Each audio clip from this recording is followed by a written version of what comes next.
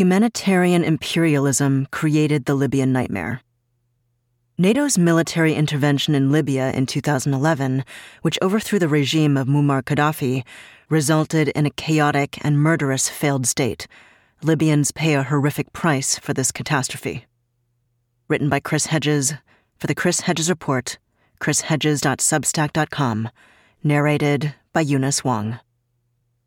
"We came, we saw, he died," Hillary Clinton famously quipped when Muammar Gaddafi, after 7 months of U.S. and NATO bombing, was overthrown in 2011 and killed by a mob who sodomized him with a bayonet. But Gaddafi would not be the only one to die. Libya, once the most prosperous and one of the most stable countries in Africa, a country with free healthcare and education, the right for all citizens to a home, subsidized electricity, water, and gasoline, along with the lowest infant mortality rate and highest life expectancy on the continent, along with one of the highest literacy rates, swiftly fragmented into warring factions. There are currently 2 rival regimes battling for control in Libya, along with an array of rogue militias. The chaos that followed Western intervention saw weapons from the country's arsenals flood the black market, with many snatched up by groups such as the Islamic State. Civil society ceased to function. Journalists captured images of migrants from Nigeria, Senegal, and Eritrea being beaten and sold as slaves to work in fields or on construction sites. Libya's infrastructure, including its electrical grids, aquifers, oil fields, and dams, fell into disrepair. And when the torrential rains from Storm Daniel, the climate crisis being another gift to Africa from the industrialized world, overwhelmed 2 decrepit dams, walls of water 20 feet high raced down to flood the port of Derna and Benghazi, leaving up to 20,000 dead, according to Abdul Manam Al-Ghati, mayor of Derna, and some 10,000 missing. The fragmentation of the country's disaster management and disaster response mechanisms, as well as deteriorating infrastructure, exacerbated the enormity of the challenges. The political situation is a driver of risk, said Professor Petri Talas, Secretary General of the World Meteorological Organization.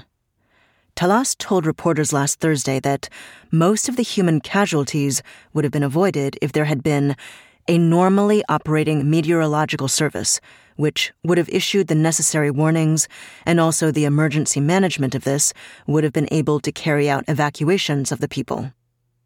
Western regime change, carried out in the name of human rights under the doctrine of R2P, responsibility to protect, destroyed Libya, as it did Iraq, as a unified and stable nation.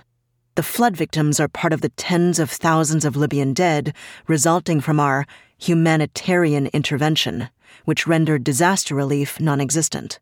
We bear responsibility for Libya's prolonged suffering. But once we wreak havoc on a country in the name of saving its persecuted, regardless of whether they are being persecuted or not, we forget they exist.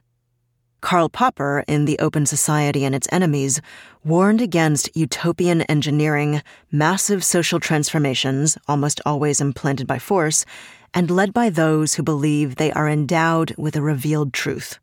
These utopian engineers carry out the wholesale destruction of systems, institutions, and social and cultural structures in a vain effort to achieve their vision.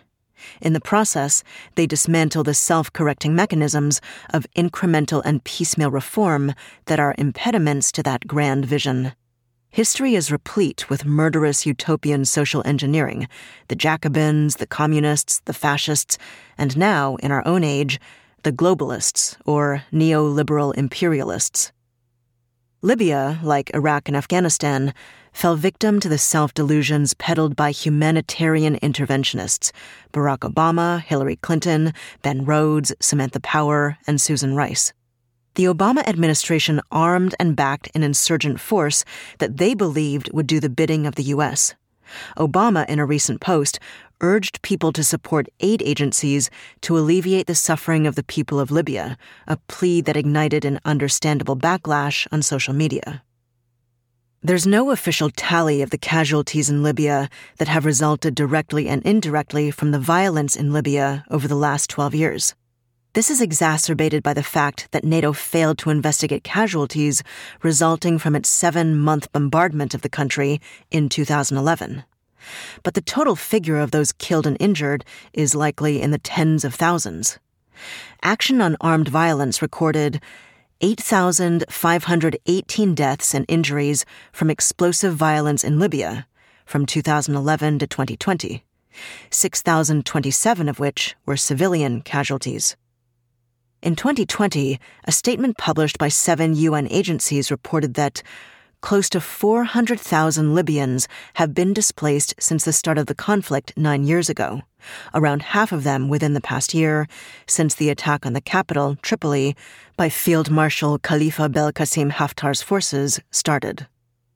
The Libyan economy has been battered by the civil war, the COVID-19 pandemic, and Russia's invasion of Ukraine, the World Bank reported in April of this year. The country's fragility is having far-reaching economic and social impact. GDP per capita declined by 50% between 2011 and 2020, while it could have increased by 68% if the economy had followed its pre-conflict trend, the report says. This suggests that Libya's income per capita could have been 118% higher without the conflict.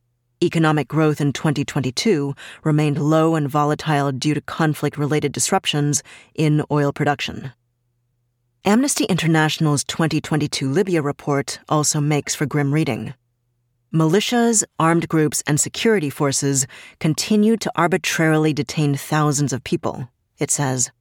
Scores of protesters, lawyers, journalists, critics, and activists were rounded up and subjected to torture and other ill treatment, enforced disappearances, and forced confessions on camera.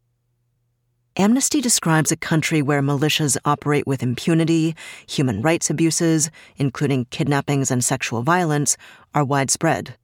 It adds that EU-backed Libyan Coast Guards and the Stability Support Authority militia intercepted thousands of refugees and migrants at sea and forcibly returned them to detention in Libya. Detained migrants and refugees were subjected to torture, unlawful killings, sexual violence, and forced labor. Reports by the UN support mission to Libya are no less dire. Stockpiles of weapons and ammunition, estimated to be between 150,000 and 200,000 tons, were looted from Libya, with many being trafficked to neighboring states. In Mali, weapons from Libya fueled a dormant insurgency by the Tuareg, destabilizing the country. It ultimately led to a military coup and a jihadist insurgency which supplanted the Tuareg, as well as a protracted war between the Malian government and jihadists. This triggered another French military intervention and led to 400,000 people being displaced. Weapons and ammunition from Libya also made their way into other parts of the Sahel, including Chad, Niger, Nigeria, and Burkina Faso. The misery and carnage which rippled out from a dismembered Libya was unleashed in the name of democratization, nation-building, promoting the rule of law, and human rights. The pretext for the assault was that Gaddafi was about to launch a military operation to massacre civilians in Benghazi, where rebellious forces had seized power. It had as much substance as the charge that Saddam Hussein had weapons of mass destruction, another example of utopian social engineering that left over 1 million Iraqi dead and millions more driven from their homes. Gaddafi, who I interviewed for 2 hours in April 1995 near the gutted remains of his home that was bombed by U.S. warplanes in 1986, and Hussein were targeted not because of what they did to their own people, although both could be brutal. They were targeted because their nations had large oil reserves and were independent of Western control. They renegotiated more favorable contracts for their nations with Western oil producers and awarded oil contracts to China and Russia. Gaddafi also gave the Russian fleet access to the port of Benghazi. Hillary Clinton's emails, obtained via a Freedom of Information request and published by WikiLeaks, also expose France's concerns about Gaddafi's efforts to provide Francophone African countries with an alternative to the French franc, CFA. Sidney Blumenthal, a longtime advisor to Clinton, reported on his conversations with French intelligence officers about the motivations of French President Nicolas Sarkozy, the chief architect of the attack on Libya. Blumenthal writes that the French president seeks a greater share of Libyan oil, increased French influence in the region, an improvement in his domestic political standing, a reassertion of French military power, and an end to Gaddafi's attempts to supplant French influence in Francophone Africa. Sarkozy, who has been convicted on 2 separate cases of corruption and breach of campaign finance laws, faces a historic trial in 2025 for allegedly receiving millions of euros in secret, illegal campaign contributions from Gaddafi to assist with his successful 2007 presidential bid. These were the real crimes in Libya. But the real crimes always remain hidden, papered over by florid rhetoric about democracy and human rights. The American experiment, built on slavery, began with a genocidal campaign against Native Americans that was exported to the Philippines and later nations such as Vietnam.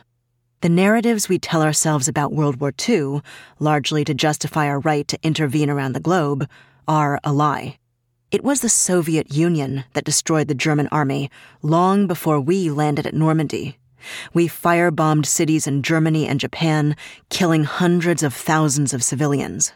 The war in the South Pacific, where one of my uncles fought, was bestial, characterized by rabid racism, mutilation, torture, and the routine execution of prisoners. The atomic bombings of Hiroshima and Nagasaki were egregious war crimes. The U.S. routinely destroys democracies that nationalize U.S. and European corporations, as in Chile, Iran, and Guatemala, replacing them with repressive military regimes. Washington supported the genocides in Guatemala and East Timor. It embraces the crime of preemptive war. There's little in our history to justify the claim of unique American virtues. The nightmares we orchestrated in Iraq, Afghanistan, and Libya are minimized or ignored by the press, while the benefits are exaggerated or fabricated. And since the U.S. does not recognize the International Criminal Court, there is no chance of any American leader being held accountable for their crimes. Human rights advocates have become a vital cog in the imperial project. The extension of U.S. power, they argue, is a force for good. This is the thesis of Samantha Power's book, A Problem from Hell, America and the Age of Genocide. They champion the R2P doctrine, unanimously adopted in 2005 at the UN World Summit. Under this doctrine, states are required to respect the human rights of their citizens. When these rights are violated, then sovereignty is nullified. Outside forces are permitted to intervene. Miguel Descoto-Brockman, the former president of the UN General Assembly, warned in 2009 that R2P could be misused to justify arbitrary and selective interventions against the weakest states. Since the end of the Cold War, the idea of human rights has been made into a justification for intervention by the world's leading economic and military powers, above all, the United States, in countries that are vulnerable to their attacks, writes Jean Bricmont, in Humanitarian Imperialism, using human rights to sell war.